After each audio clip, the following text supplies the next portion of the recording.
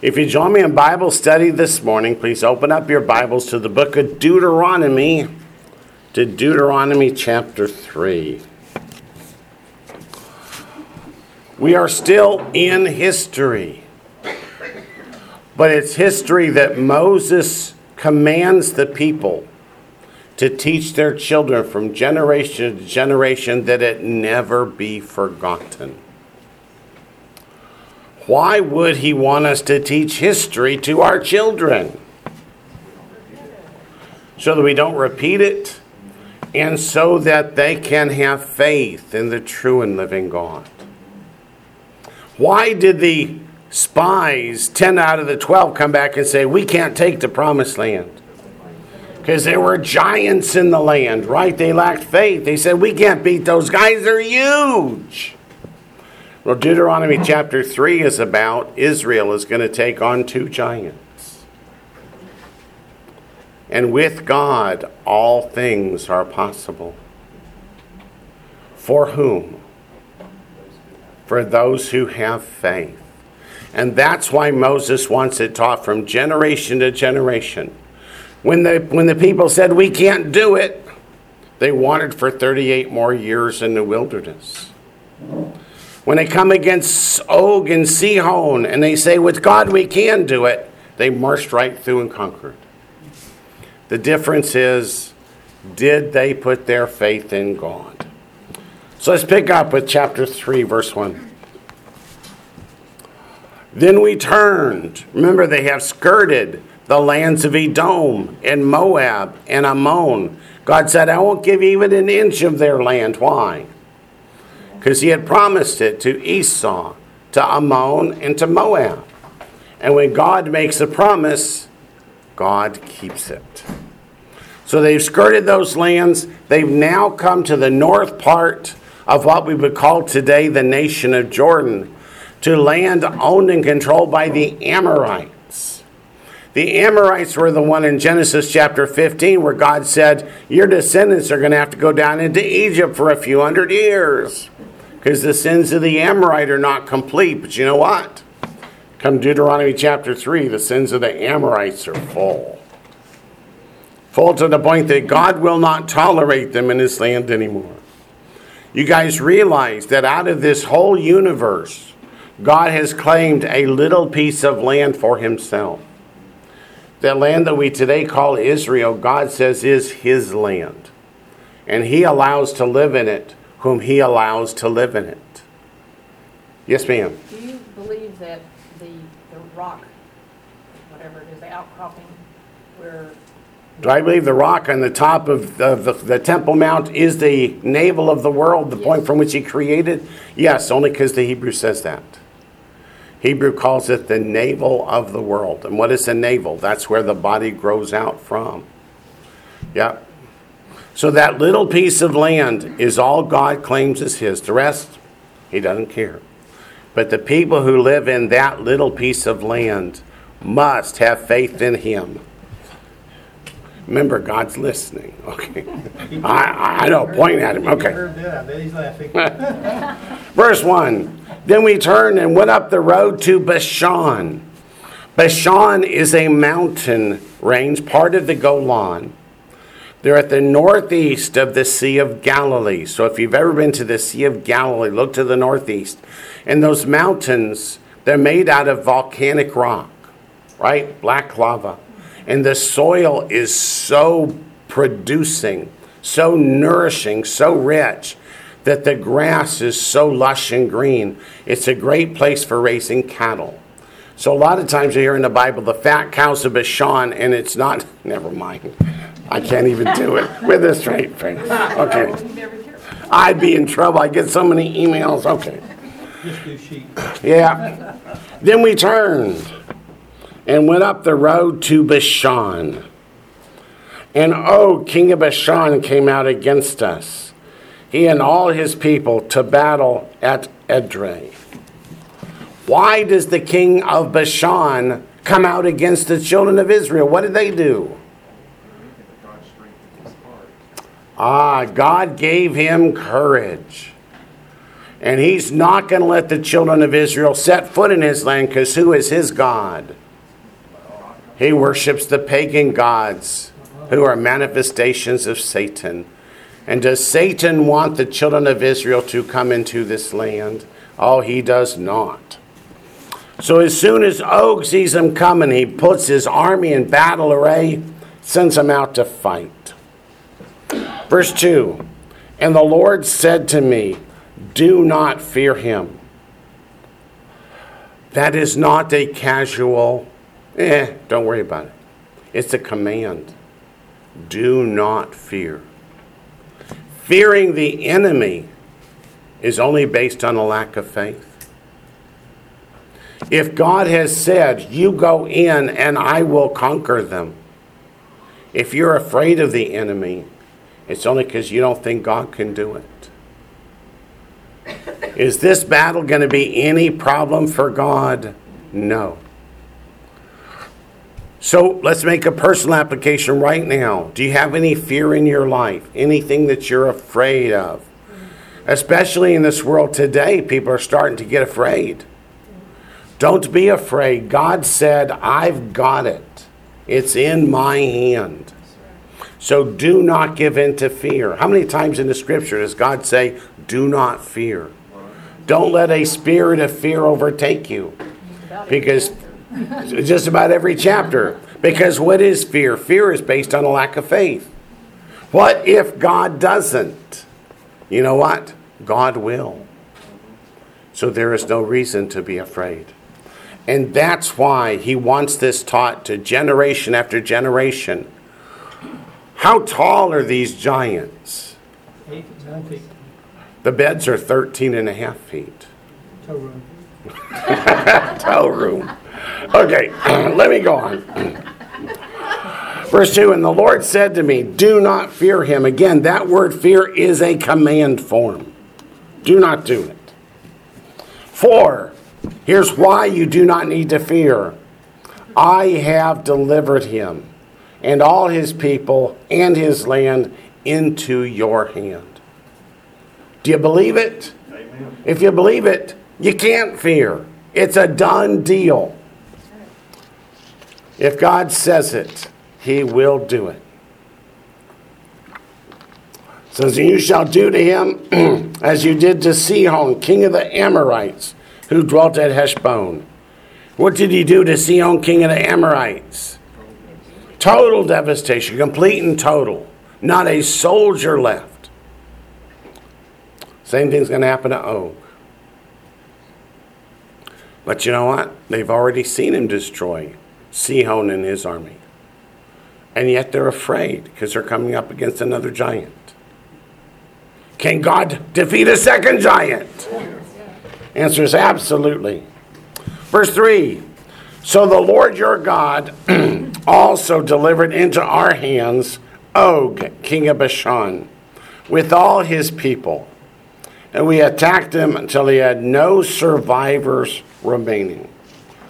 That's a total and complete victory.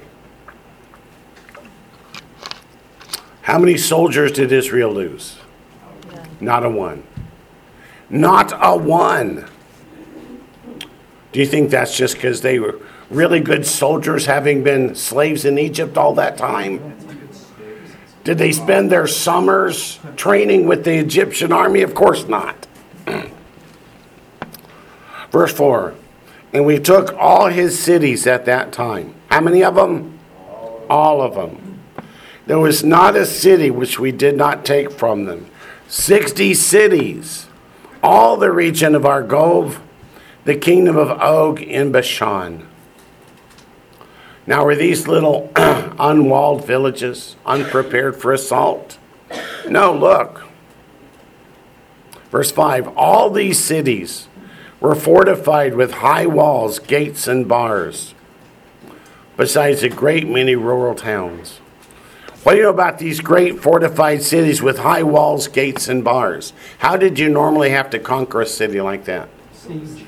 Had to put them under siege and stay there for years to make sure nobody got out to get food or to get water. until the people inside starved to the point they couldn't defend themselves anymore. Is that what happened here? No, Israel just marched through and conquered. How is that possible? With God, all things are possible. Verse 6. And we utterly destroyed them, as we did to Sihon, king of Heshbon, utterly destroying the men, the women, and the children of every city. But all the livestock and the spoil of the cities we took as booty for ourselves. Why is that important? What's that? You're going to have to talk a little louder. She doesn't want to. Okay. Motivation. We took booty. That's motivation. Yeah, but that's not all. They are going to settle in this land. 2.5 tribes are going to settle over here. And here they already have cattle. They already have sheep. They already have grapes. They already have fruit trees. They already have olive groves. They have houses built. It's like a reward of their faith. They don't have to start from scratch.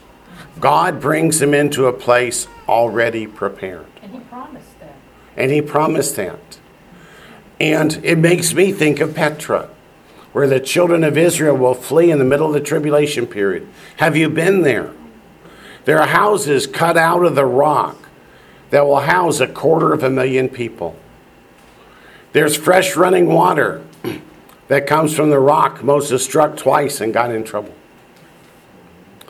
There are nice, clean bathrooms. There's even an amphitheater for worship services, for Shabbat. It's all prepared. God has a place prepared in the wilderness, and he prepared it thousands of years ago. Yes? Was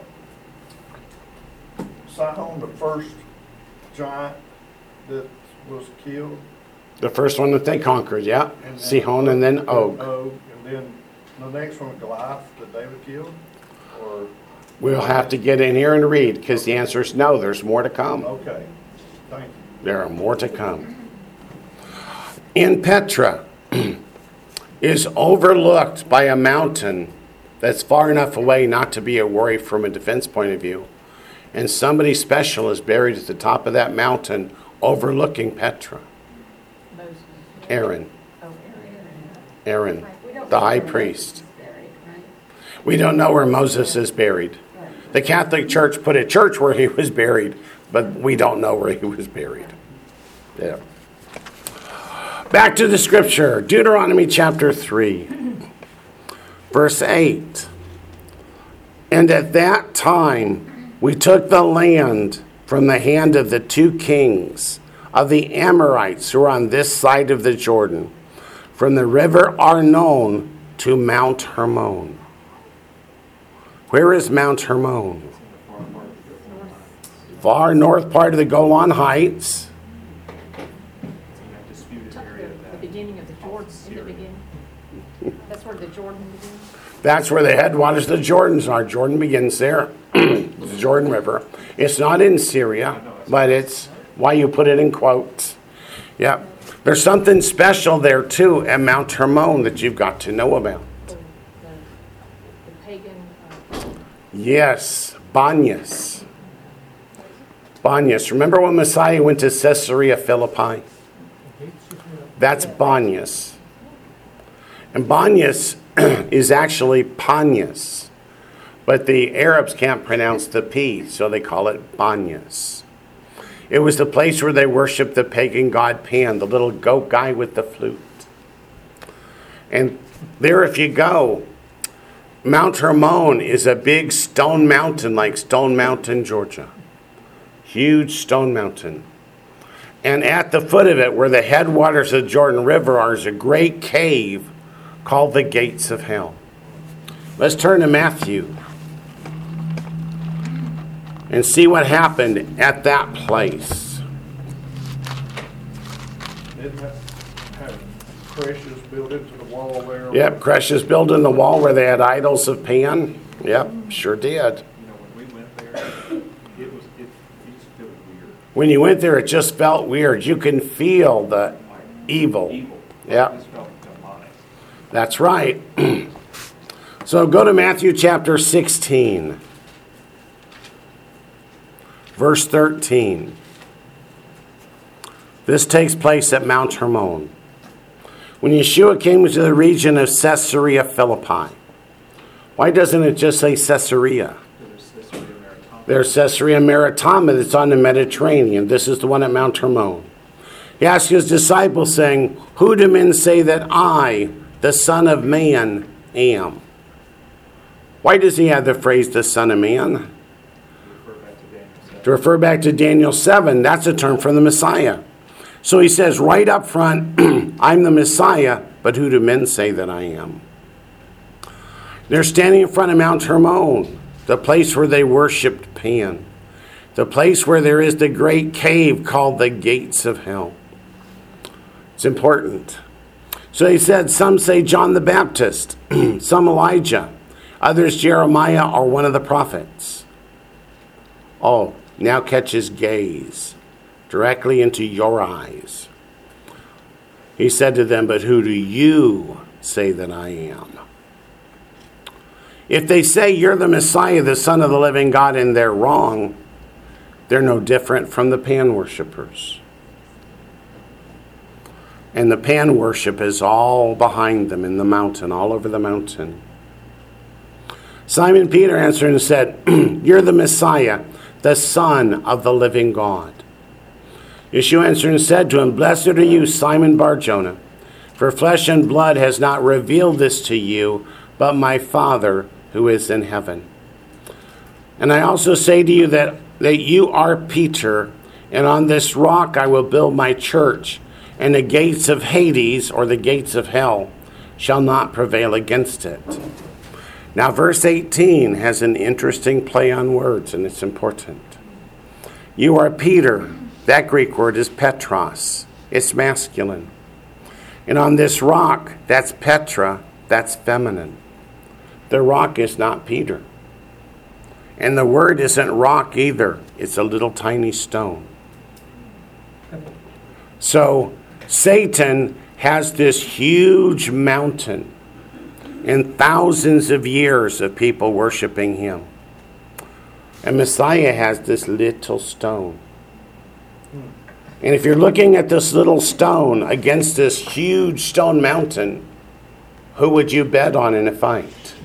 The mountain. You might bet on the mountain, but you'd be wrong. So this rock is this first statement of faith that you are the Messiah, the Son of the living God.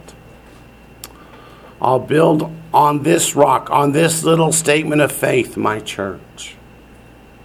And the gates of Hades shall not prevail against it. You might think that Satan, having all this head start, could overwhelm and snuff out this little statement of faith. But it's not going to happen that way. So let's go back to Deuteronomy. I wonder if that in their mind brought them back to Daniel 2, where it talks about the rock cut out with their hands, smashing the image on the feet.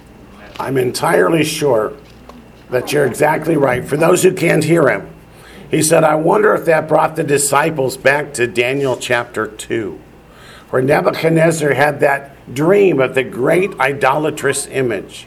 The head of gold was Babylon, chest and arms of silver, Medo-Persia, belly and thighs of brass, Macedonia or Greece, and the 2 legs of iron, Rome.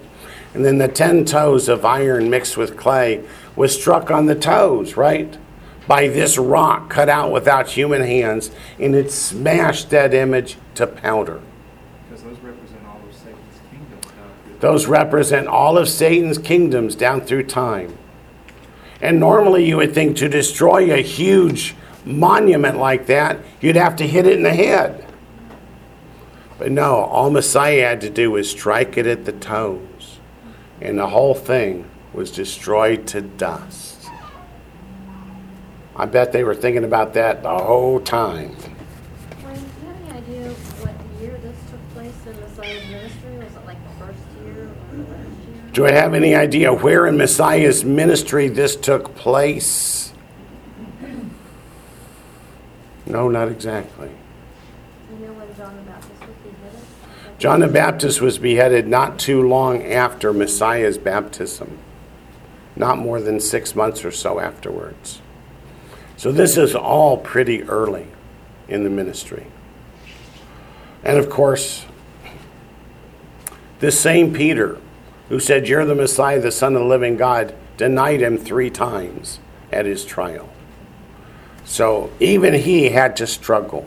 Could we think that the presentation in the Gospels are pretty well chronological? You know, this happened before this, and this happened, which happened before that, which happened before that? Not necessarily, no. Generally speaking, maybe, but not entirely. Because the way it's presented here is presented before his entry into Jerusalem, before his crucifixion. Oh yeah, this is long before his crucifixion. But not necessarily right. Right. Right. Okay, back to Deuteronomy 3. Verse 8 said, "At that time we took the land from the hand of the 2 kings of the Amorites who were on this side of the Jordan, from the river Arnon to Mount Hermon." Who controls most of that land today? Well, actually, Israel. Actually, Israel, but the United Nations says no. Is that part of that buffer zone? Yeah, it's what the United Nations, every nation of the world, including the United States, says belongs to Syria, but Israel says no, it's ours. But notice the phrase in verse 8, "and at that time." That tells us there's a foreshadowing of something that's going to take place in the tribulation period. That's at the Battle of Gog and Magog. Shall we say the dispute's going to be resolved by God? Yeah. And it will become undisputedly the land of Israel, just as a little side note. Verse 9. "The Sidonians call Mount Hermon Sirion, and the Amorites call it Senir." It only tells us that because it's referred to in other places by these other names. And they want you to know it's the same mountain. Israel is an interesting place topographically. You can snow ski on Mount Hermon in the morning and then swim in the Dead Sea that same afternoon. It really is an interesting place geographically. Verse 10, "And all the cities of the plain, all Gilead and all Bashan, as far as Salcah and Edrei, cities of the kingdom of Og in Bashan." Now Bashan you've heard about because of the fat cows. What have you heard about Gilead? There's a balm from Gilead that's good for eyes. And Elijah the Tishbite comes from Gilead. How do you know that? Because of the song, right? Yeah, even John the Baptist had his version of that song. Verse 11, "For only Og, king of Bashan, remained of the remnant of the giants." That's not a true statement because the English didn't translate it correctly. Only Og, king of Bashan, remained of the remnant of the Rephaim, which is one clan of the giants. Remember, in the land of Israel, there's the Anakim and there's other clans of the giants, including the one from which Goliath comes from. Indeed, his bedstead was an iron bedstead. That's not normal. What do people sleep on? On a cot. Cot wouldn't hold him. He was too big, too heavy. It says, "Is it not in Rabbah of the people of Ammon?" Meaning they kept it in a museum. 9 cubits is its length. That means at least 13.5 feet long. And 4 cubits its width. That's at least 6 feet wide, according to the standard cubit. Could you imagine how much the NBA would just jump for joy over somebody 13 and a half feet tall? We just don't have a concept of somebody that tall these days. Have they found skeletons of people that size? Yes. The answer is yes, they have. In several places around the world. Why? Because there was more than one clan of giants. Could you go over that again? You said the Rephaim were one clan. What were the other clans? One that remains in the land of Israel is the Anakim. Anakim. Anakim. And we're going to read about several other clans as we go along. I thought I'd understood, and I misunderstood, but I thought that the Rephaim was a general name for the giants, but it wasn't. You're saying it was Was a specific clan. If we go back to Genesis chapter 3, the word for giant back here in Genesis 3 is a different word, and it doesn't mean giant at all. Not Genesis 3, Genesis 6. 6. I have a red one out there. Let me check it. Susie Q, the answer to that is yes. She asks, would no survivors of Og mean that there were no descendants at all left of him? And that's correct. All gone. Genesis 6, verse 1. Now it came to pass when men began to multiply in the face of the earth, and daughters were born to them, that the sons of God, which is a reference to the angels, that's how the angels are described in the book of Job repeatedly, saw the daughters of men that they were beautiful, and they took wives for themselves of all they chose. Why didn't they marry female angels? There aren't any. So they saw women down here on earth and said, whoa, whoa, whoa, and took all they wanted. Verse 3, and the Lord said, my spirit shall not strive with man forever, for he is indeed flesh, yet his days shall be 120 years. That, I believe, has two meanings. First is, it's going to be 120 years till the flood. That's how long it's going to take Noah to build the ark. But second, he's talking about the total days of man are 120 years. If that refers to 120 years of Jubilee, that's exactly 6,000 years, which is the time from creation till the rapture and the resurrection, which is right about where we are in the calendar. But at any rate, verse 4, there were giants on the earth in those days, but the word is not giants, it's Nephilim.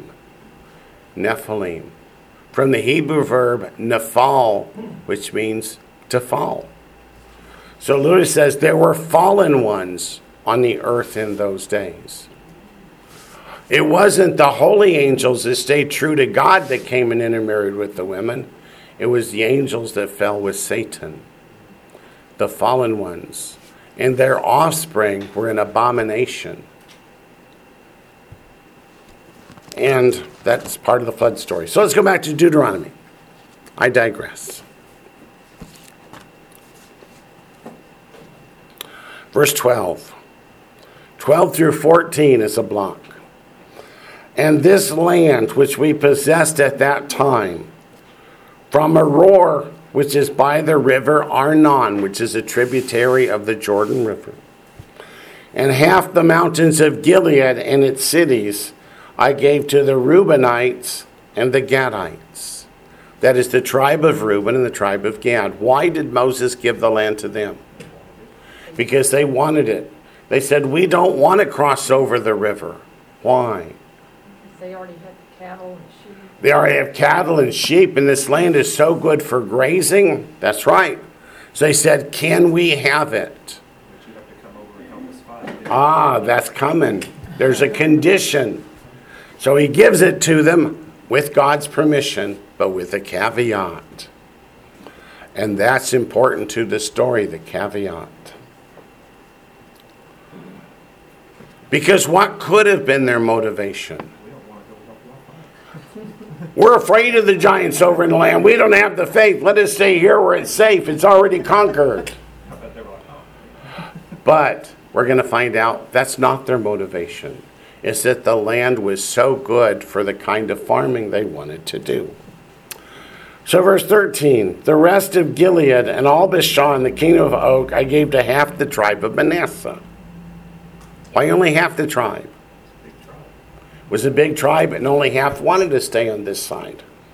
So the 2.5 tribes completely filled that portion of land. It says, all the region of Argob with all Bashan was called the land of the giants. Again, that word giants is Rephaim. It's the tribe of giants that lived in that section of land. Sihon and Og weren't the only giants, which is why God had all the descendants wiped out. Does God want angel DNA and human DNA mixed together? Absolutely not. It's a corruption that would corrupt the rest of mankind. Verse 14. Jair, the son of Manasseh, took all the region of Argob as far as the border of the Geshurites and the Maachites, and called Bashan after his own name, Havot Jair, to this day. So 2.5 tribes will remain east of the Jordan River and not come into the promised land. I'm waiting for somebody to go, wait a minute. God promised that portion to Israel too when he promised it to Abraham. The borders that God promised Abraham included this portion of land. So it's not that they're asking to stay outside of God's declaration of possession and inheritance, just the portion on the east side of the river.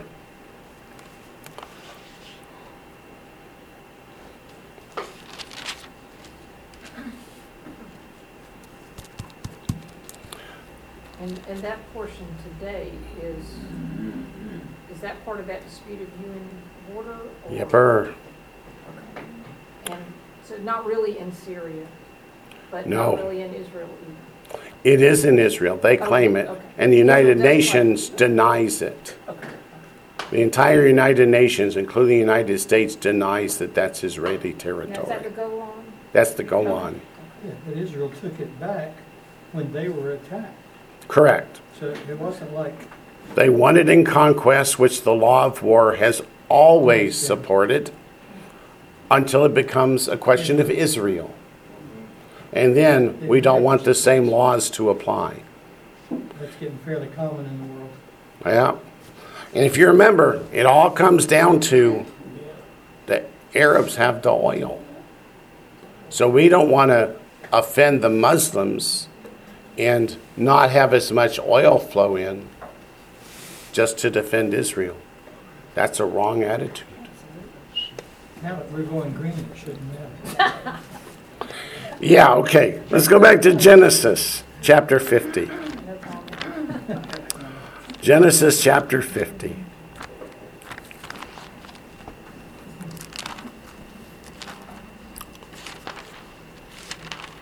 Genesis chapter 50, verse 23.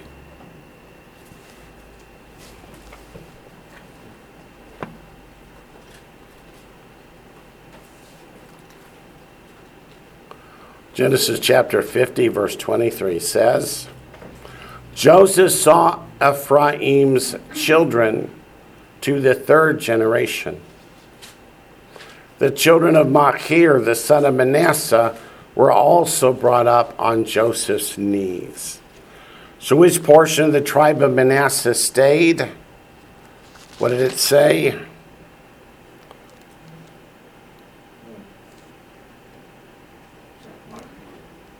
Jair, the son of Manasseh.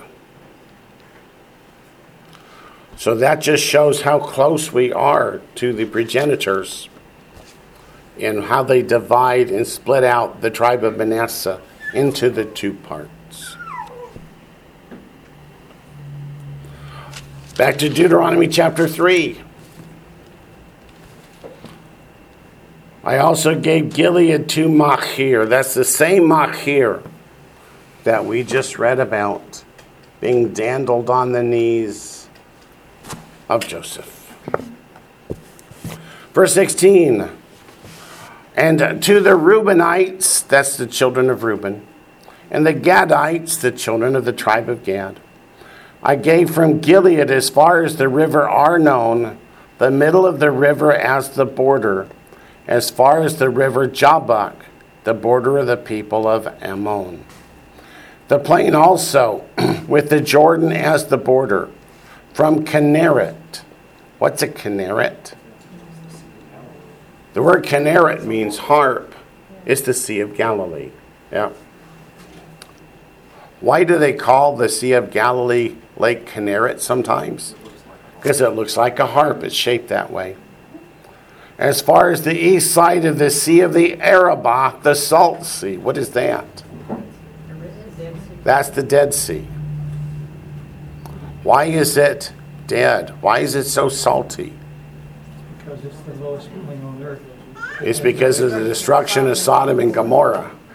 Yeah, where people were turned into salt. So think about that when you're floating in the Dead Sea. You're floating in all those... yuck. Never mind. They've been dead a long time. Yeah, they've been dead a long time. Below the slopes of Pisgah. Mount Pisgah is in today's Jordan. It's where Moses looks over into the promised land and then dies in one of the valleys near Pisgah.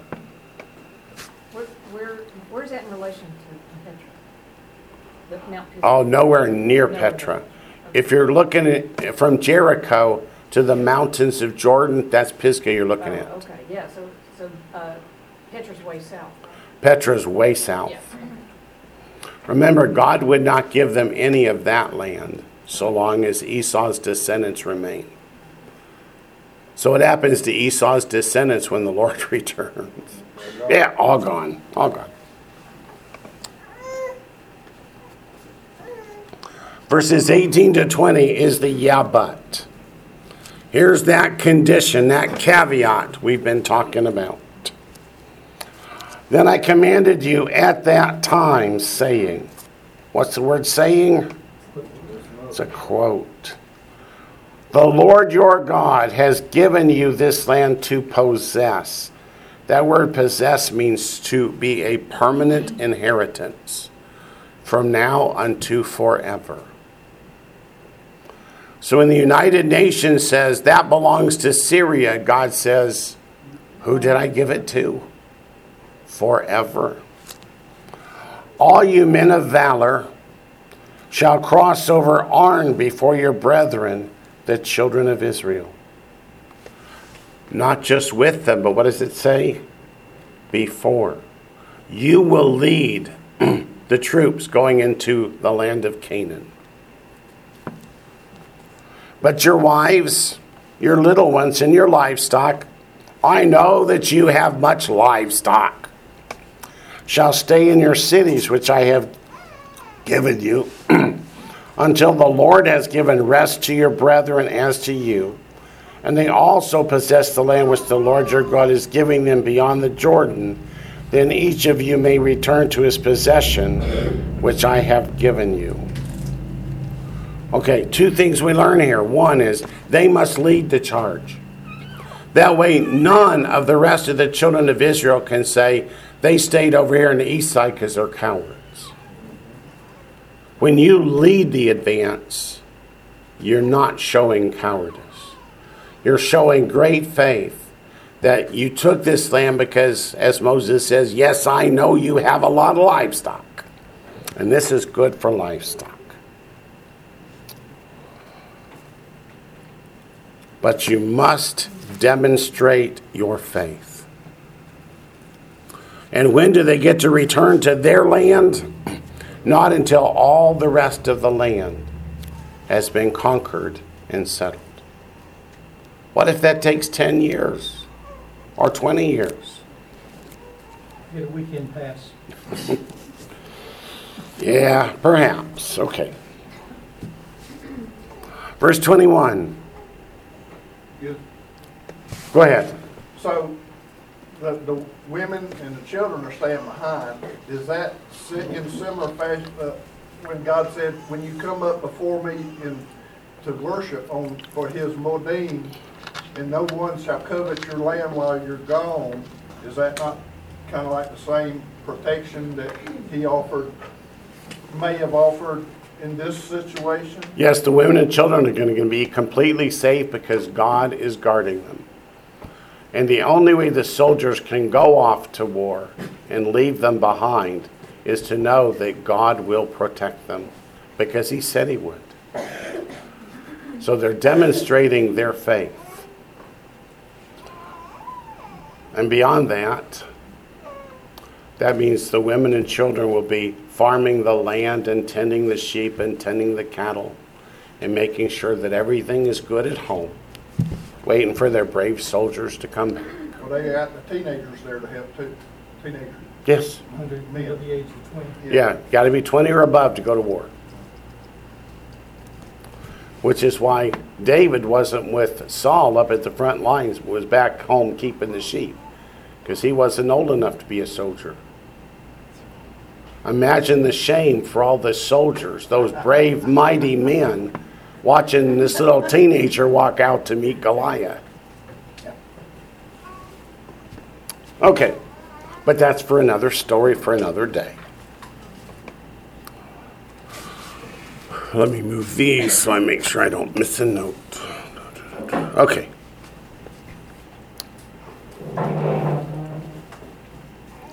Verse 21, and I commanded Joshua at that time. Why does Moses command Joshua to do anything? He's his assistant. Because Moses is going to die. Joshua is going to have to lead the people into the land. Did Moses choose Joshua? God chose Joshua. And God changed his name from Yehoshua to Joshua. Somebody go, no. He changed it from Hosea to Joshua, which is a big difference. The name Hosea means salvation. Yehoshua means the Lord saves. So Joshua was not leading the people going, look at me, I'm doing it, I'm the big man. He's saying, look to God. God will deliver you. So I think that was a cool change in name. So verse 21, and I commanded Joshua at that time, saying, your eyes have seen all that the Lord your God has done to these two kings. So will the Lord do to all the kingdoms through which you pass. What phrase do you find just jumps out of that verse? At that time. What does the phrase at that time refer to? The tribulation. In the tribulation period, there are 3 great wars. The first is the Psalm 83 war, which is a battle with those nations that share a border with Israel. They're not too tough. And the Israeli Defense Forces, by the mighty hand of God, will completely defeat those enemies. Then here comes Gog and Magog, Russia, Turkey, Iran, and the rest of the Muslim nations, even across Africa, down into Sudan, across Libya. An army that would be how many people?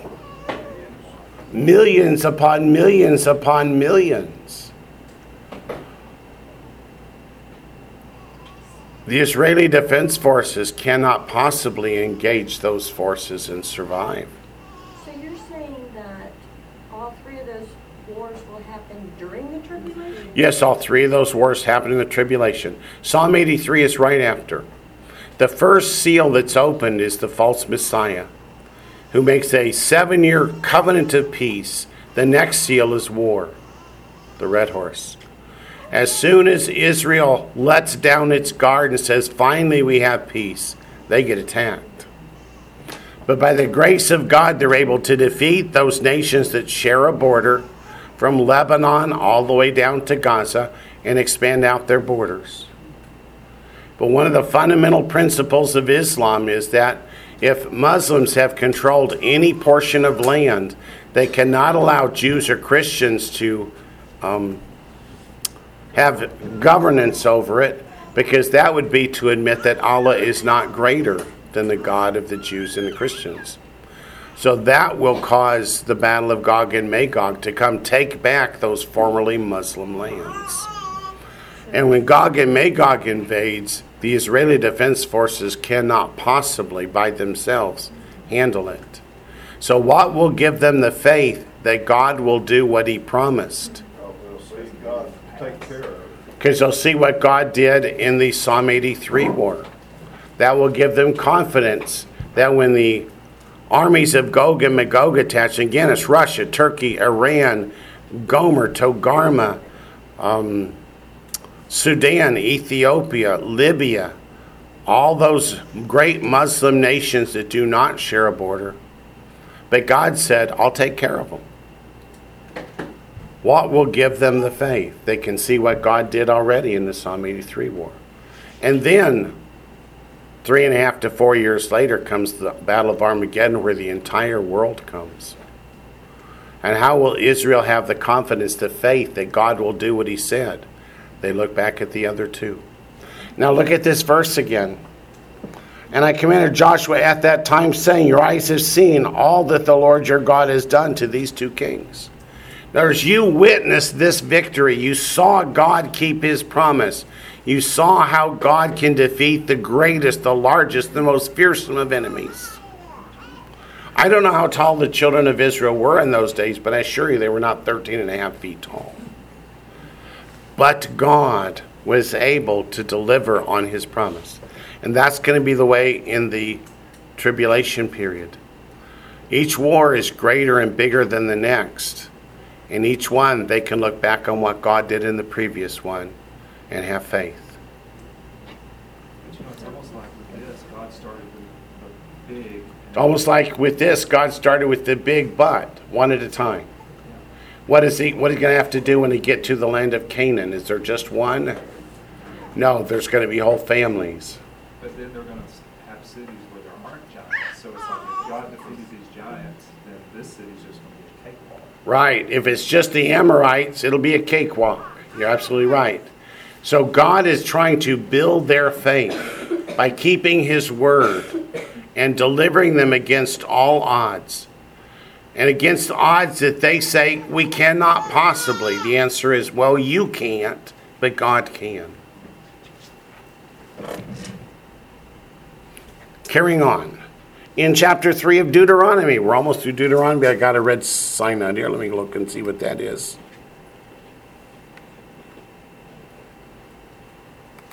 That's cool. Okay.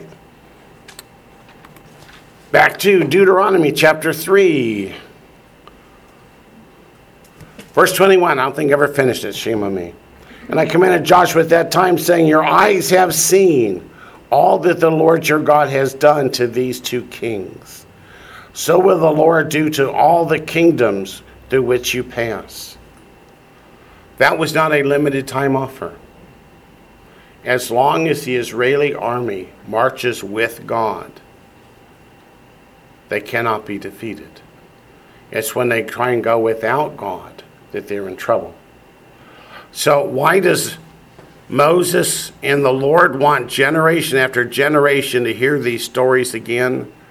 Because you and I will face trials that you'll think, I just can't. It's too big. It's too hard. If you keep your faith in God, nothing is too big and nothing is too hard. Verse 22, you must not fear them. Why? What is fear? A lack of faith. You must not fear. For the Lord your God himself fights for you.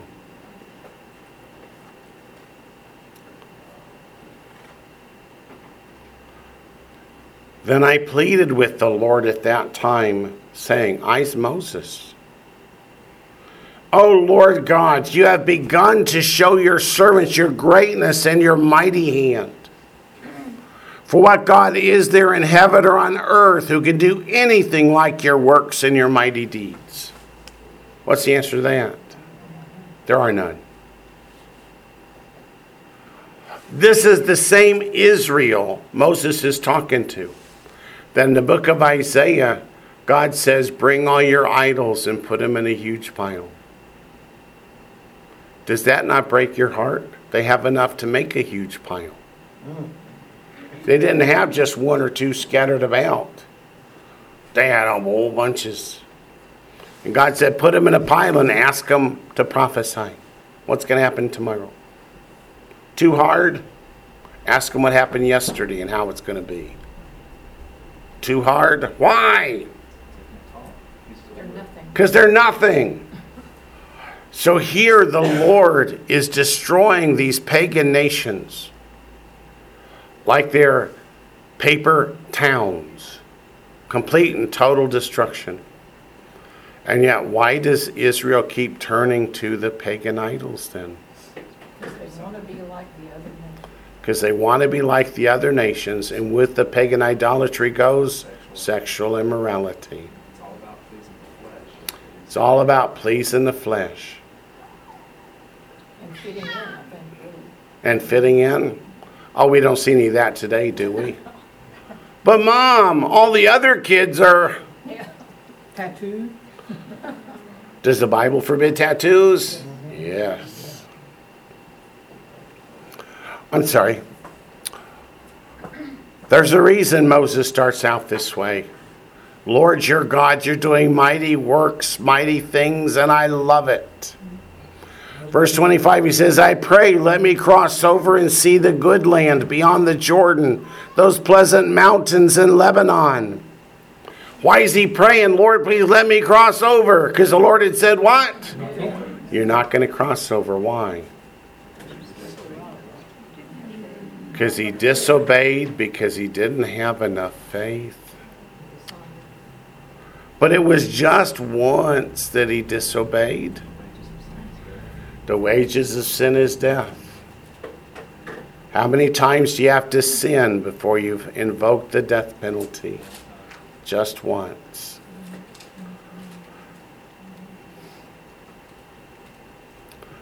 So once God says you will not cross into the promised land, is he going to change his mind? And say, oh, I was just kidding. Can't you take a joke? So it's almost like Moses is kind of like, God, you're so wonderful. Can you please just change your mind just this one time? Can you change your mind just this one time? And how does God respond? Shut up. Absolutely not. Shut up. Yep. Here we go. Verse 26. But the Lord was angry with me on your account and would not listen to me. So the Lord said to me, enough of that. Speak no more to me of this matter. You can plead with God to change his commandment, and it's not changing. But even, Go ahead. even Moses, who had so much faith, ended up trying to blame it on somebody else. It's like Even Moses, who had so much faith, ended up trying to blame somebody else. And how did that get him? The Lord told him to shut up. Please understand, the scripture says, the Lord our God surely does nothing unless he first reveals it through his servants, the prophets. Where's that? Amos chapter 3, verse 7. Does God tell us that there's somebody who's coming who will try to change God's commandments in his appointed times? That's Daniel chapter 7, verse 25. Is that person the Messiah? No, it's the false Messiah. So when somebody tells you that God changed his commandment, think back to Daniel 7:25. God will never change his commandment, but there's somebody who will try and make you think he did. And that's the false Messiah. And that's that whole spirit of Antichrist. And that's that whole spirit of Antichrist that John says is already in the world. And that mystery of lawlessness that Paul says in 2 Thessalonians chapter 2 is already here. Has been here since the Garden of Eden. Just close your eyes for a moment. Think back to the Garden of Eden 6,000 years ago. God said, thou shalt not eat from the tree. And Satan said, oh, come on. Look how good it is. You got to eat from that tree. And who did Adam and Eve listen to? Listen to the stalking serpent and not to God. So when somebody says God was wrong, what's your first thought? You're a blasphemer. Yeah, think back to the Garden of Eden. We know how this goes. This does not go well. Does the scripture tell us God does not lie? Where? It says it in Numbers 7:20. Numbers chapter 23. Let's turn over there. While you're doing that, let me ask you, Ask it. so, I mean, this is a little bit of conjecture, but it sounds like what you're saying is that Satan already kind of knew God's plan about sending Messiah, and he was trying to thwart that plan from the beginning. Is that Absolutely true. The lamb slain from the foundation of the world. So Satan knew it. Satan knew it. Does Satan quote scripture to Messiah? Yes. Numbers chapter 23, verse 19. God is not a man that he should lie, nor a son of man that he should repent, meaning to change his mind. So when God says, remember the Sabbath day to keep it holy, is he going to come along in the 4th century and go, yeah, I changed my mind. I've had enough of that Sabbath stuff. Let's try some sun god worship instead. Answer is no. When you start doing that, that's going to ruin the witness to Jewish people. When you start doing that, it completely ruins the witness to Jewish people. How many Jewish people have I heard say, I know for sure Jesus is not the Messiah, because look at what all his disciples have done. And then they'll tie it right back to Daniel 7:25. They'll go back right back to Daniel 7:25. There's Jewish encyclopedias out there that say, here's how you know that Jesus is not the Messiah. Because he taught people to abandon the commandments of God in God's appointed times. Did Yeshua do that? No, he did not. Does the church tell Jewish people he did that? Yes, they do. And if they want to become a convert, you have to accept that as truth. Correct. Even though it's not. And again, until the Lord calls us home, you're going to see this verse over and over again. Psalm 89, verse 34.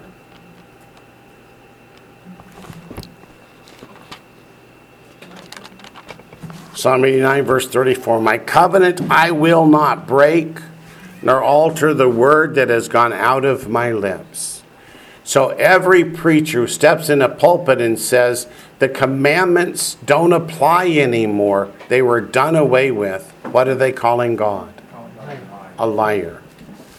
I don't want to stand near them come judgment day.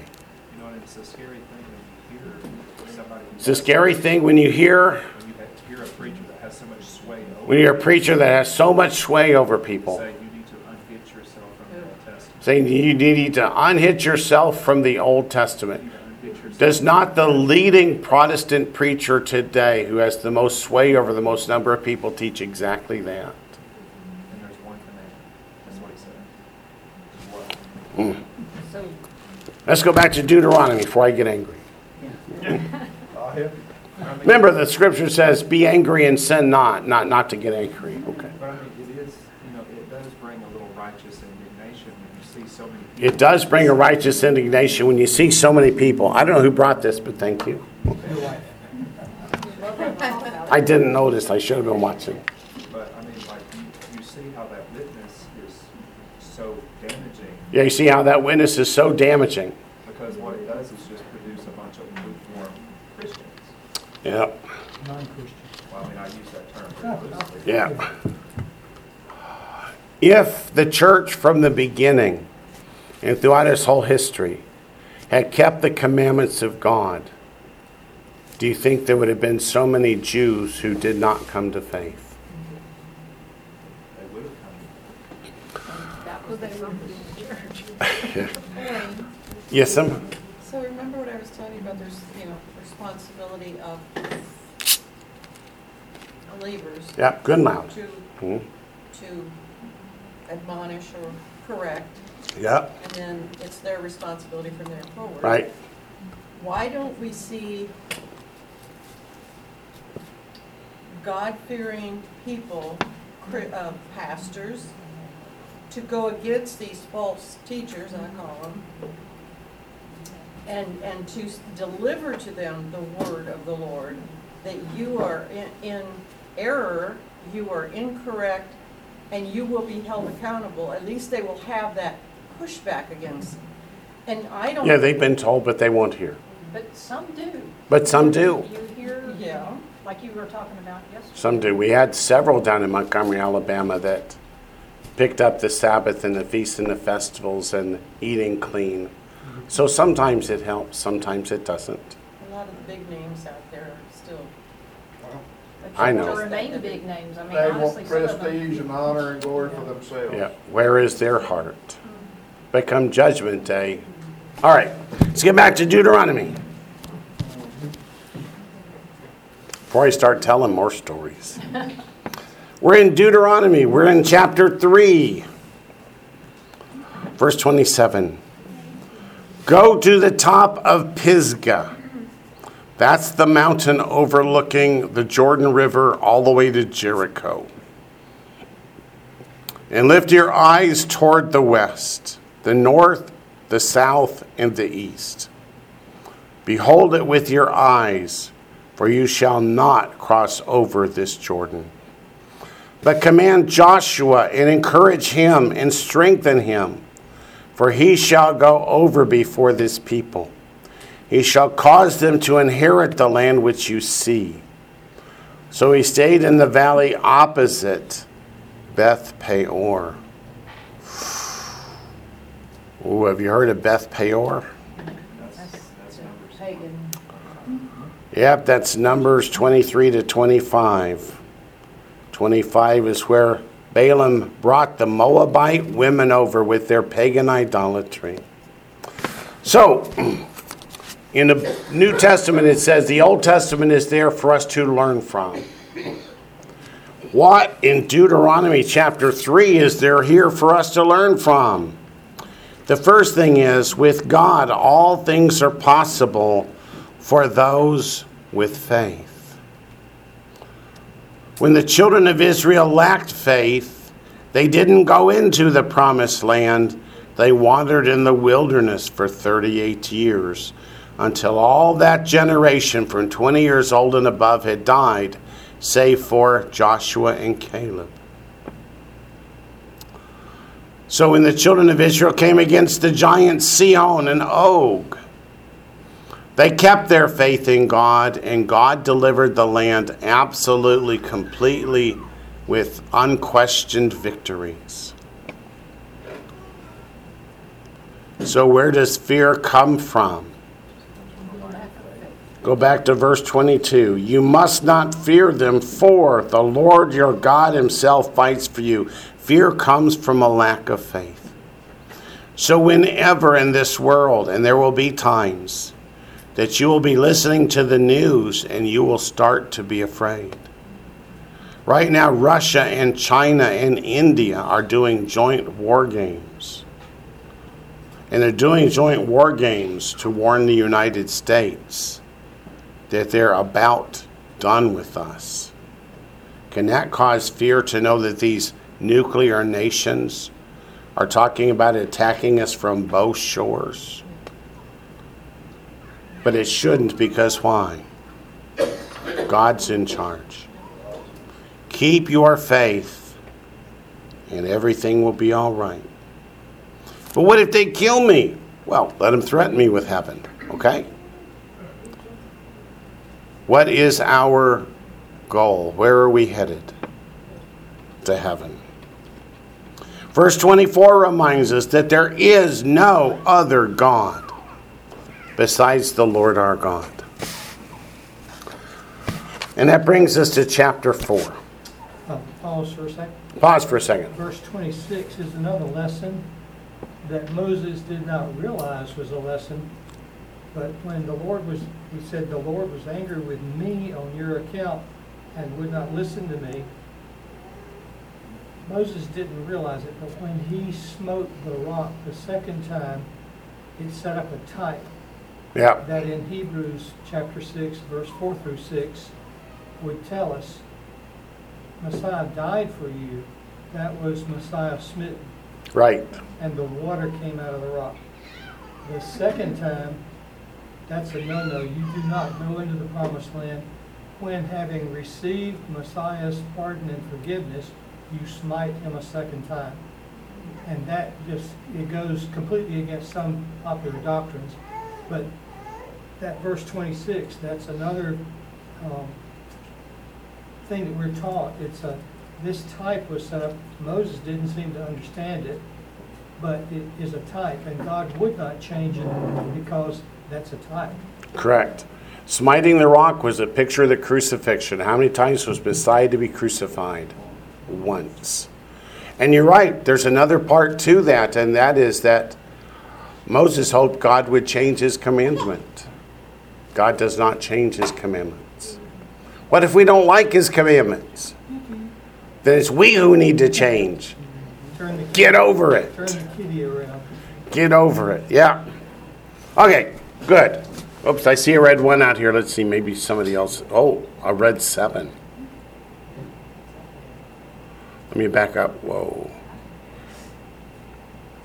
Numbers 23:19. Okay, that got answered.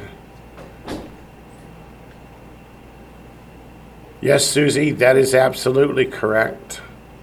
She says the spirit of the Antichrist is working in many modern day churches. That's true. Yeah. Heartbreaking. What was the big error in Jewish theology schools? That there was a spoken word in addition to a written word. That they teach the commentaries and not the Bible. What's the big problem in Christian seminaries today? As a general, they teach the commentaries, the doctrine, and not the Bible. You can graduate most seminaries without owning a Bible. And that's sad. You can be ordained without believing in the virgin birth. Cassandra asks, somebody asks, didn't God change his mind when he first said Hezekiah would die? But then after Hezekiah prayed, God gave him 15 more years. How does this apply? The answer is no, Hezekiah still died. God did not say when Hezekiah was going to die, simply that he was going to die. And when Hezekiah prayed, God said, I'll add 15 more years, and then he died. So we have to be careful not to read in what God says. You know, a lot of times that word that's translated as God repented. A lot of times in the scripture when it says God repented, the word does not mean repent. It means he relented. He was waiting on repentance on the part of the people. It's Jonah. He was waiting on the repentance in the book of Jonah. Does God forgive sin when we repent? Absolutely. Yes, that's not a change. That's his nature. I mean, when Jonah went in and said, yet 40 days and then it will be overturned, I mean, the people had two choices. If they didn't repent, they would have been decimated. Correct. And remember, in biblical Hebrew, when our English says this is going to happen, they could have translated the same words, this might happen. But it all hinges on your repentance. It all hinges on your repentance. Absolutely correct. God is not changing his mind. God is acting in accordance with his nature. Yep, true. Okay. Deuteronomy chapter 4. The first thing I want you to do is read carefully with me verse 1. Now, O Israel. Usually it's not now, it's just and. And those O's, O Israel, there is no O in the Hebrew. They're just putting that in for the poetic and dramatic effect. Now, O Israel, listen to the statutes and the judgments which I teach you to observe, that you may live and go in and possess the land which the Lord, the God of your fathers, is giving you. Yes, you need to put a "the" between Lord and God. They keep trying to get us to think that Lord God is a name or something, a phrase. It's not. The Lord is a name. The God of your fathers is a description. God of your fathers is a word pair. Okay, but that's not what I want you to know. I want you to know that in this verse there are 4 key words. that are going to apply in all of Deuteronomy. I want you to write these down. By the way, they're commandments too. Now, Israel, here in the Shema is here. Here it says, listen, same word, Shema. S-H-apostrophe-M-A. It's the command to hear. It appears more than 30 times in the book of Deuteronomy. Hear doesn't just mean listen. It means listen and do. It means to obey. The next word is, which I teach you. Teach you. That verb is lamad, L-A-M-A-D. Depending upon which vowel pattern is in it, it means either to learn or to teach. So when Moses says, which I teach you to observe, it means you learn what I'm teaching you. So listen, obey it, learn it well. 7 times they're told to learn. And to observe, it's not to observe. The Hebrew word is shamar, S-H-A-M-A-R. It means to guard or keep. It's a very strong verb, the verb from which you get prison and guardian and guards and those kind of words. So listen, learn what I teach you, and guard it, keep it, never forget it. That you may live and go in and possess the land which the Lord, the God of your fathers, is giving you. The other word is asah, A-S-A-H, which means do. Shamar appears 39 times. Do appears about 100 times. We talked at the very beginning of Deuteronomy that the normal word for conversation is said. That's a pa'al verb, P-A-apostrophe-A-L. It means simple action. We're just talking. That's not the verbs that are used in Deuteronomy. It's deber, which is, yes, ma'am. Can I what? Go over the 4 again. Shema. Louder. Shema, which means hear. Like in the Shema we sing at the beginning, Hear, O Israel, the Lord our God, the Lord is one. Hear appears more than 30 times in the book of Deuteronomy. And it means not just listen, but listen and obey.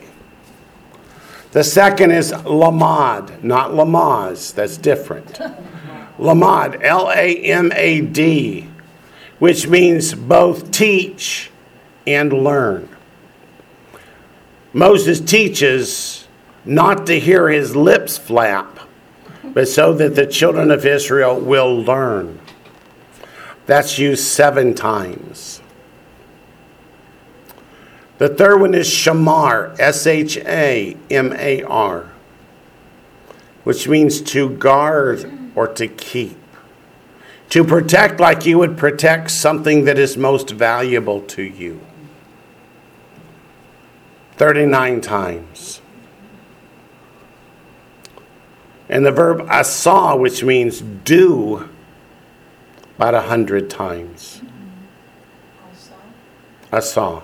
A-S-A-H. Asah.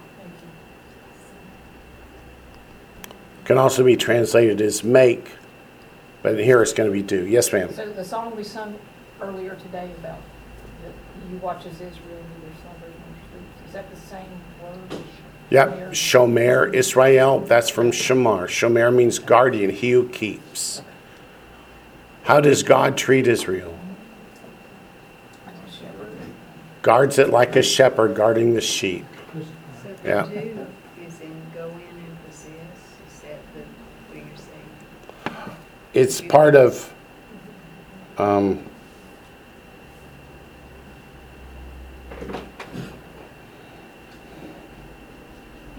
I didn't underline which word because they didn't translate it correctly that way, did they?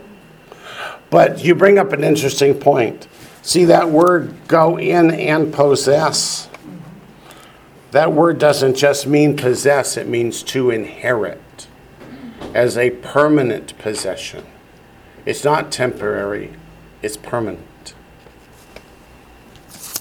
So those are the 4 key words of Deuteronomy that we're going to see over and over and over again.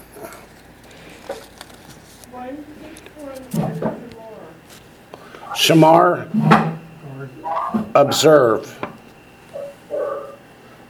So it's not just observe, it's guard, protect, treat as valuable. I'm getting an echo. Let me see. Somebody out there trying to speak. Hello, Paul. Hey, is the Asah word in there, la'asot, in verse 1? I didn't write it down. Let me take a look. Oh, okay. What's that? It's la'asot. And it's for observe. Yeah, it's for observe. And that's the word for possess. No, the word possess is, you were going to tell me. Go ahead, tell me. Because you've had it in your studies. I'm sorry, repeat that again. I say, go ahead and tell me. I cut you off. Sorry about that.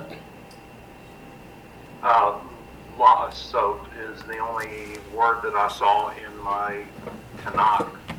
Looked like something derived from Asah. Yes. And I was just wondering which English word in the KJV corresponded to Asah.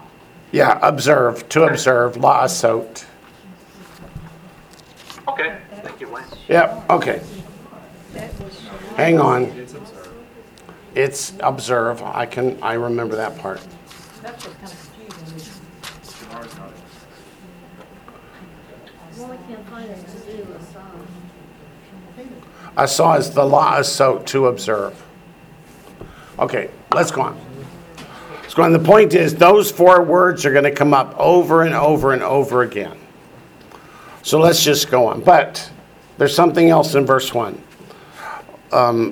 To possess, again, is to inherit. It says, which the Lord, the God of your fathers, is giving you. That word giving is a participle, so they've translated that one correctly. Meaning, it's not just an historical fact. He didn't just give it to Abraham, to Isaac, and to Jacob, but the giving continues from generation to generation. So it will never, ever end.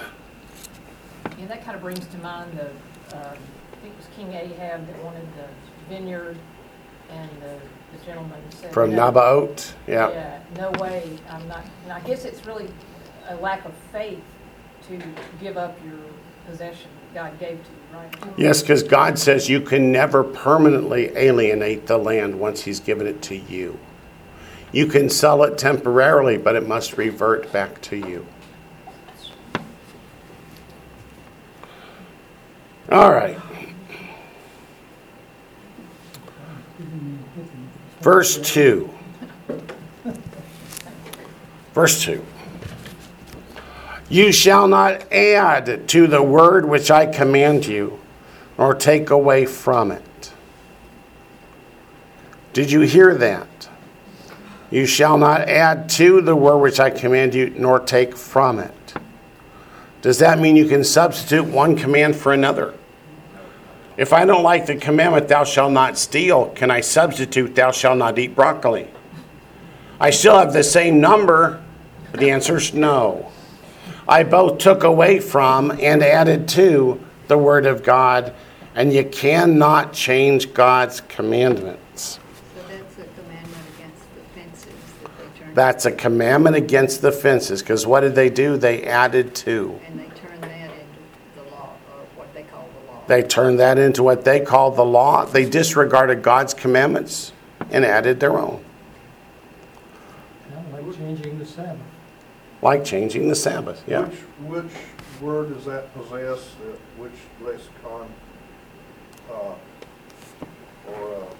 You want to know what the Strong's number is? please. Okay. Let me go to the Hebrew here in Deuteronomy chapter 4, verse 1. 34:23. Or I can just ask Daniel. It's 34:23. Thank you, Dan. Thank you, Daniel. Because there's a bunch of them. Yeah, there's a bunch of them. There's several ways that it can be put. Yeah, okay. So let me be back in charge then. You shall not add to the word which I command you, nor take away from it. That, what's the word that mean? Here's why. That you may keep the commandments of the Lord your God, which I command you. So many people say, Wayne, you're talking about the law of Moses. That didn't come from God. Moses made it up. What does this say? That you may keep the commandments of the Lord your God, which I command you. Malachi 3:6. Malachi 3:6.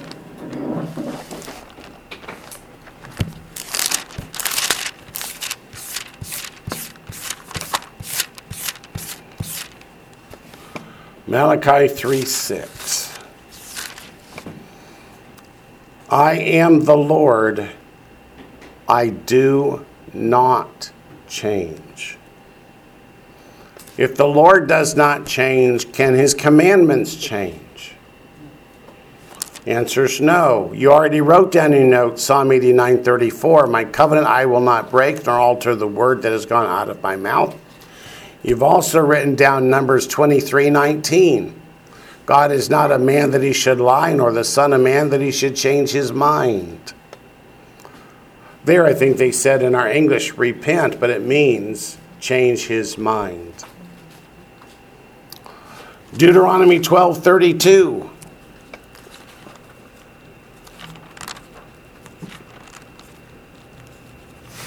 Moses is still standing at the podium. He's still red in the face. He's still pounding it with both fists. And he says, whatever I command you, be careful to observe it. You shall not add to it, nor take away from it. What's it mean to observe it? To do it, to obey it, to put it into practice. But why does he tell us that again so soon? Chapter 4 and chapter 12. It may well be all on the same day, or it could be the next day. But he wants to make sure they do not forget it. Does he know they're going to forget it?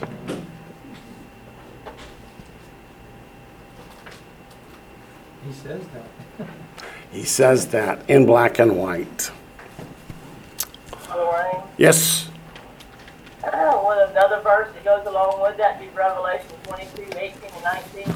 Let's go look at Revelation 22:18 and 19, where in the very last book of the Bible it says, don't you add to or take away from this book.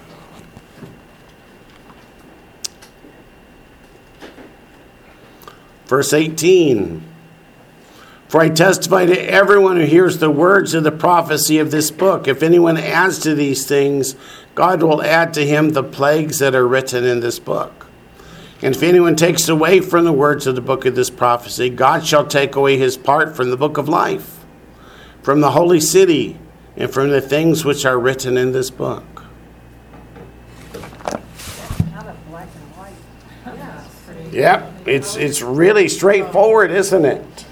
How do they, yeah, how do they get around that? They just said, look the other way. They get around it by doing this. Well, we've been doing it in the church for all these years, so God must think it's okay. Yeah. They started it because the king would kill you if you didn't do what they said. They started because the king would kill you if you didn't do it. That's true. I hear so many objections like this. Wayne, God could not possibly care what we eat. In the Garden of Eden, what did Adam and Eve do? They ate what God said not to eat.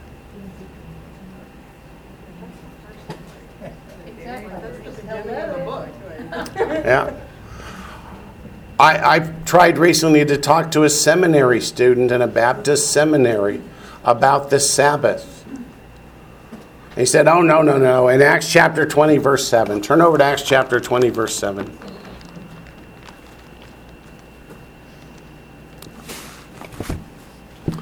It says right there, no, on the first day of the week. See, they were going to church on Sunday morning. I said, the Greek says miaton sabbaton, on one of the Sabbaths. And he said, no, it doesn't. I said, have you studied Greek? No. How do you know? Then how do you know it doesn't say miaton sabbaton? Because I've been told. Okay. And God has to agree with whatever I've been told. Yeah. If you do not want to hear, you will not hear. How many times did Messiah say when he was walking this earth, he who has an ear to hear? Is that the same phraseology he uses in Revelation? If you've got 2 ears, listen. Right. In Revelation it says, he who has an ear, hear.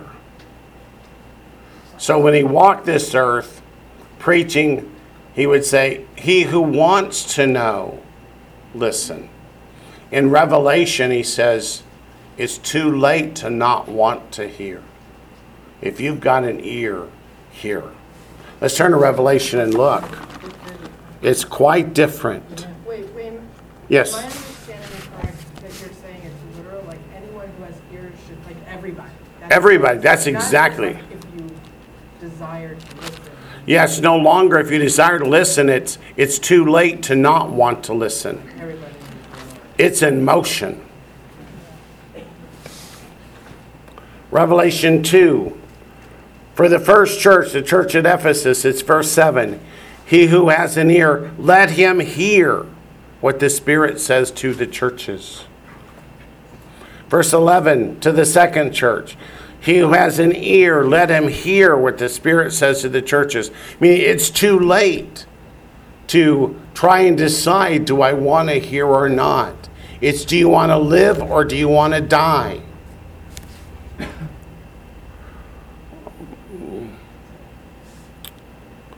Again and again and again. Verse 29, he who has an ear, let him hear what the Spirit says to the churches. It's at the end of each of the individual letters to the individual churches. Chapter 3, verse 6, he who has an ear, let him hear. It's like when Moses in Deuteronomy 30 says, I set before you today life and death. Choose life.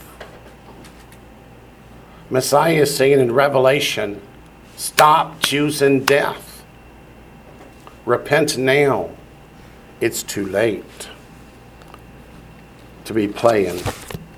Wayne, Yes,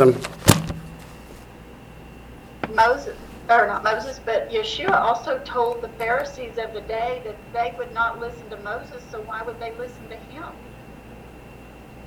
One more time, a little louder. That's okay.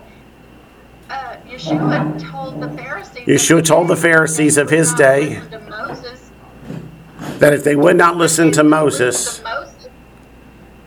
then they why would they listen to him? Right.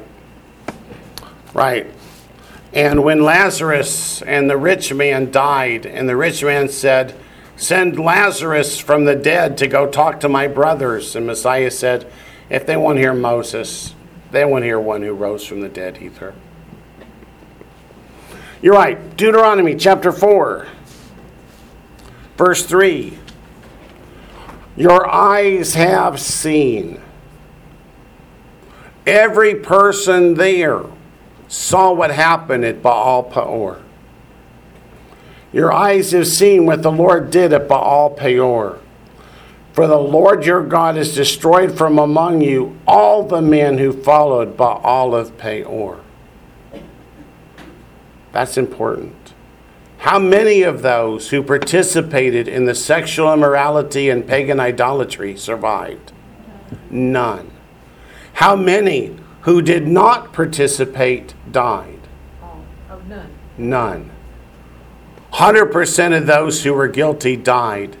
0% of those who were innocent died. What does that tell us? That God judges sin. Does God pour out his wrath on everybody? Or does God pour out his wrath on sinners? I've heard a lot of preachers in the last 2 weeks say, no, there's no rapture. The church has to go through the tribulation so God can pour out its wrath on the church. Different church. Let's go back to Deuteronomy 4, okay? I stepped into it then, okay. Let's go look and see what happened at Baal Peor. Numbers chapter 25. Numbers 25. Somebody says, am I correct then that if someone I'm talking to stares at me and gets rude and obnoxious, I simply walk away? The answer is yes. Don't cast your pearls before swine. If they don't want to hear, they've made their choice. Numbers 25. Now Israel remained in Acacia Grove, and the people began to commit harlotry with the women of Moab. Whose idea was that? Balaam's. Because he wanted Balak's money. Balaam was hired by Balak to go curse the children of Israel, and God wouldn't allow him to do that. But Balaam really wanted that gold. So he said, I know how to get God to judge the people. So he brought these, shall we say, loose-moraled women. And all you had to do to play with the girls was to just eat some of the sacrifice. That's all. That was the admission price. And go have fun. And did the children of Israel fall all over themselves to go do it? Let's read. Numbers 25, verse 1. Okay, if you're not there, let me give you a minute. What's the time frame? Exact? Remember? I mean, like how many years they've been wandering? They're almost at the very end. Oh, it's almost at the very end. Because they're at Mount Pisgah. Yep. Yep. So 25, now Israel remained in Acacia Grove, and the people began to commit harlotry with the women of Moab. That word harlotry includes the idolatry. They invited the people to the sacrifices of their gods, and the people ate and bowed down to their gods. Notice it doesn't say all the people. Too many people read that into it. It's not all the people. We're going to find that out in a few minutes. But there were too many who were quite willing to go eat that pig at the sacrifice so they could play with the prostitutes. So Israel was joined to Baal of Peor, because when they go and eat that pagan sacrifice, that makes that pagan god their god. They have turned away from the Lord. They have forsaken the Lord and joined themselves to Baal. Baal of Peor is Baal. And the anger of the Lord was aroused against Israel. Then the Lord said to Moses, take all the leaders of the people and hang the offenders before the Lord out in the sun. Are they building gallows out of wood with long ropes? No. It's to impale them and put them up on a stake so everybody can see. So right now this tells you it's not all the people, because the leaders are to take all those who did participate and impale them. That the fierce, what's that? I thought that was invented by some country later on, that method of killing had not been invented until... Crucifixion was not invented at the time that David prophesied about it in Psalm 22. But isn't this crucifixion? No. No. Impaling them? No. No, this is impaling them on the stake. I thought that was crucifixion. No, it's not. No. It's different. It's Crucifixion like is different. skewering. It's like skewering them with a stick and then putting the stick up in the ground and the stake is running through the body. That's not crucifixion. No. That is not crucifixion. No, crucifixion did not exist at this point. And what's the difference between the two? The difference is the way that you're hung up on the tree. It's to compress the chest where you cannot breathe, to make it a very long, tortuous death. And they put the nails through the heels so that you can push up with your feet to get a breath, which is excruciatingly painful on the legs. And then it just extends the dying process, where sometimes it took 3 or 4 days for people to die. So this one, the impaling kills them. Yeah. Yeah. All right, you may have said so already, but verse 3, where it reads, so Israel was joined to Baal of Peor. So, That means those people that took part in the worship made Baal of Peor their god. so my question would be, when there is a group of people, whether it be a family, a city, or a nation, so to speak, if sin is allowed to continue, then even those not participating in that sin, are they not? Those who tolerate and approve of the sin, yeah, that's Romans chapter They're 1. guilty as well. Yeah. But this verse 3 doesn't mean all Israel. Right. It's those who chose to participate in this. Right. So let's keep reading. Verse 4, then the Lord said to Moses, take all the leaders of the... Wait a minute, I got one out there. Let's see.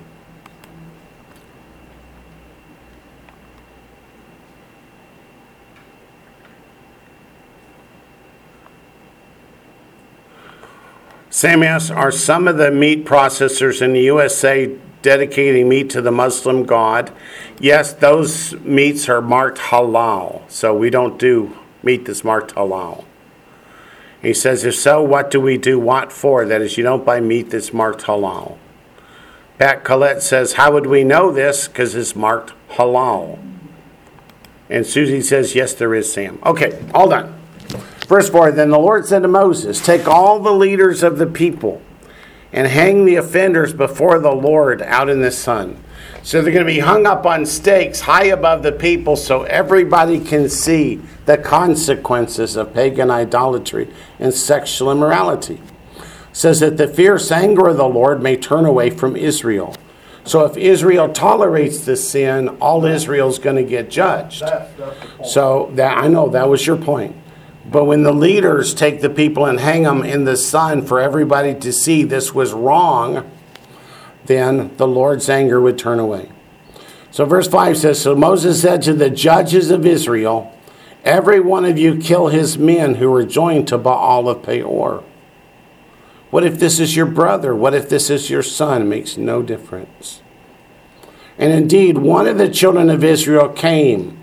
That is, somebody wants to challenge Moses.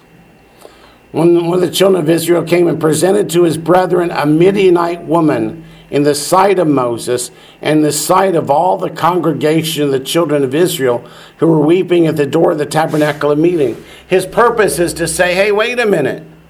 You want to choose some unknown desert god who just did all these great miracle wonders for us? Or do you want this beautiful woman here? Do you really care if God's offended? Well, they kind of do because they're weeping at the door of the tabernacle. Yeah. So he's trying to persuade them, hey, quit, don't repent. Let's have fun. So verse 7, when Phinehas, the son of Eleazar, the son of Aaron the priest, saw it, he rose from among the congregation and took a javelin in his hand. What's a javelin? It's a spear. And he went after the men of Israel into the tent and thrust both of them through. The man of Israel and the woman through her body. So the plague was stopped among the children of Israel. So when the people were beginning to think, you know what, maybe I would rather have sex with these foreign prostitutes than worship this true and living God, plague breaks out. So not only were the ones who did it speared or impaled, but what about the plague? The plague took out everybody or just those that were... Just those that were participating in the sin. So That's why we've got to keep reading, because it's going to tell us only those who were guilty of the sin died. No one else. Does that answer your question? Yes. Then let's keep reading. And those who died in the plague were 24,000. Then the Lord spoke to Moses, saying, Phinehas, the son of Eleazar, the son of Aaron the priest, has turned back my wrath from the children of Israel, because he was zealous with my zeal among them, so that I did not consume the children of Israel in my zeal. Therefore say, Behold, I give to him my covenant of peace, and shall be to him and his descendants after him a covenant of an everlasting priesthood, because he was zealous for his God and made atonement for the children of Israel. Okay, that's what happened. Let's go back to Deuteronomy. There's more to this story, but Moses is going to remind us of it. Yes, Sam? Sorry, in verse 11 that we just read, Yeah. and it says, I did not consume the children of Israel in my zeal. What does that mean? That means if the children of Israel had decided, this guy's right, forget God, let's go play with the prostitutes of Baal, then they would all have been eliminated if they all participated in the sin. Who does God judge? The guilty. But Phinehas led a revolt of the people to say, no, we will not turn away from God. We will stay true to God.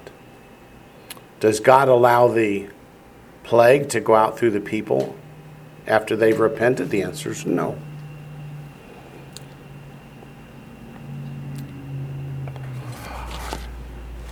This thing that happened at Baal Peor, God does not want us ever to forget it. Let's go to Psalm 107. It's memorialized in the Psalms. Psalm 107.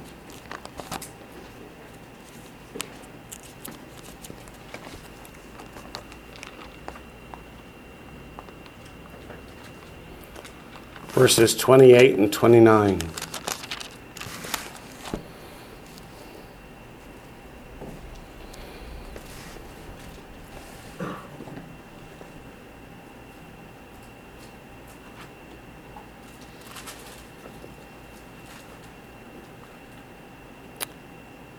Is that what I meant? Is that a 107?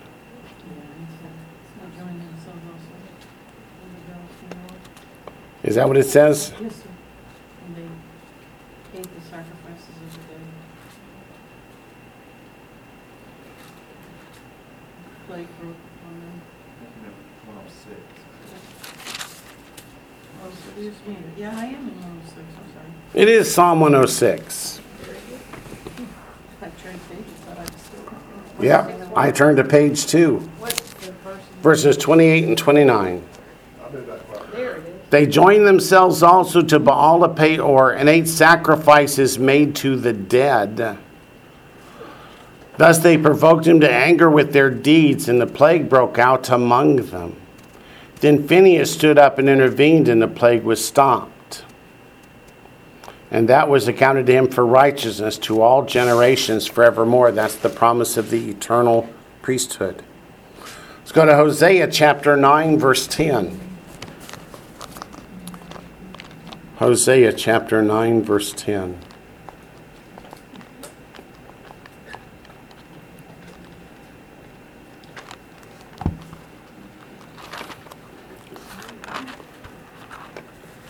And I'm going a minute or two over, sorry. I'll be quick.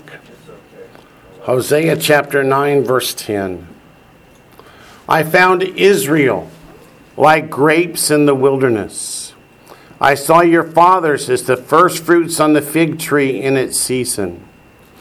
But they went to Baal Peor and separated themselves to that shame. They became an abomination like the thing they loved. Then back to Joshua chapter 22. I just want you to see God reminds us again and again about Baal Peor. What a mistake it was to turn from the true and living God to worship the pagan idols of Moab and to participate in the sexual immorality and idolatry and unclean foods associated with it. Joshua chapter 22, verses 10 to 18.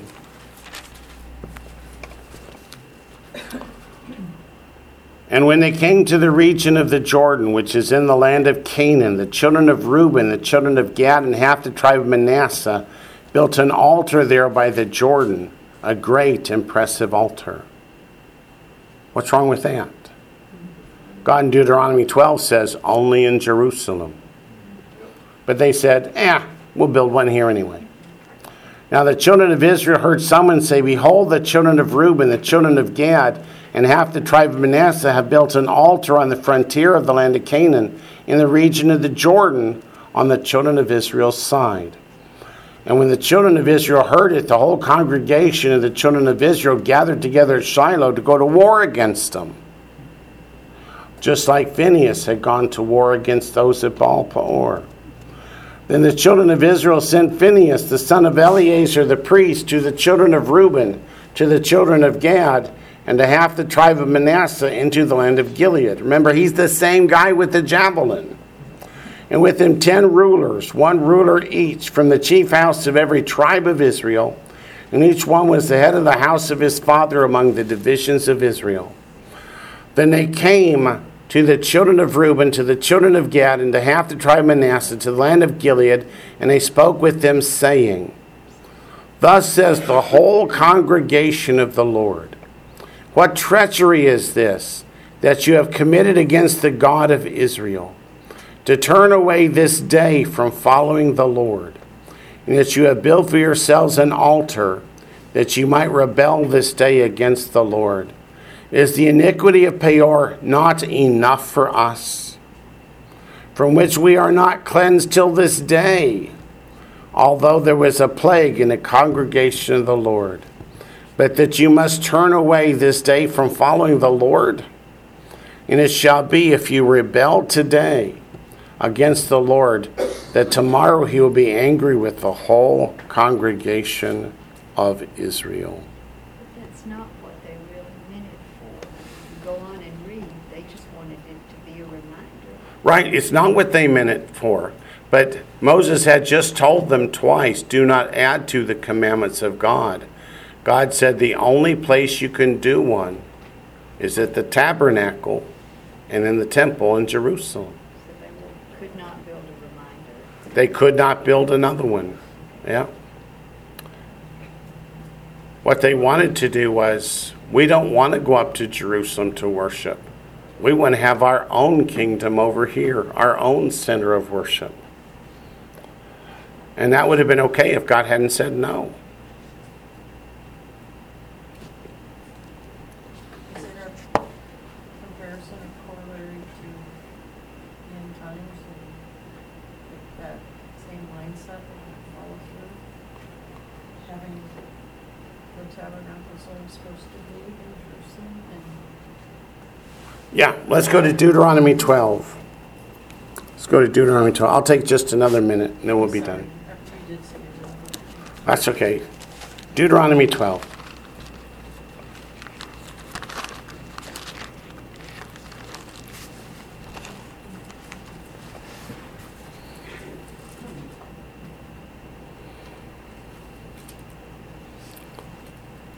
Verses 1 through till we quit. These are the statutes and judgments which you shall be careful to observe in the land which the Lord, the God of your fathers, is giving you to possess all the days that you live on the earth. You shall utterly destroy all the places where the nations which you shall dispossess serve their gods, on the high mountains and on the hills and under every green tree. You shall destroy their altars, break their sacred pillars, and burn their wooden images with fire. You shall cut down the carved images of their gods and destroy their names from that place. You shall not worship the Lord your God with such things. But you shall seek the place where the Lord your God chooses, out of all your tribes, to put his name for his dwelling place, and there you shall go. That's Jerusalem. There you shall take your burnt offerings, your sacrifices, your tithes, the heave offerings of your hand, your vowed offerings, your freewill offerings, and the firstborn of your herds and flocks. And there you shall eat before the Lord your God. And those on the other side of the river said, we want to build an altar on our side so we don't have to go up to Jerusalem. We don't want to have to go up there and worship God. And when you start breaking God's commandments, where does it lead? And Joshua is saying it's going to be just like Baal of Peor. You'll start out with good intentions, and quickly it'll go bad. Yes, ma'am. If Israel was not supposed to have any other stuff, If Israel was not supposed to have any other place to sacrifice, okay? then When when America was born, America was born, everybody could come and do whatever they wanted here. everybody could come and do whatever they wanted here. Yeah, any religion, you got freedom for religion, no matter what religion you are. Right? Right? Yeah. Right. America was founded on freedom of religion. America was founded on freedom of religion, yes, which meant we were not supposed to have a national mandated religion. It was actually, there were all these flavors of Christianity. There was the Baptist, the Anabaptist, they were the Methodists, they were the Catholics, and they were afraid that America would become like England, which had the Church of England, which was, well, you know the history. Okay, but I'm way over now, so I will stop, and we'll pick up next time, Lord willing, in Deuteronomy chapter 4, verse 4, which is where we're going to learn that there was 100% death rate for those who participated and 100% survival rate among those who refused to participate in the rebellion against God.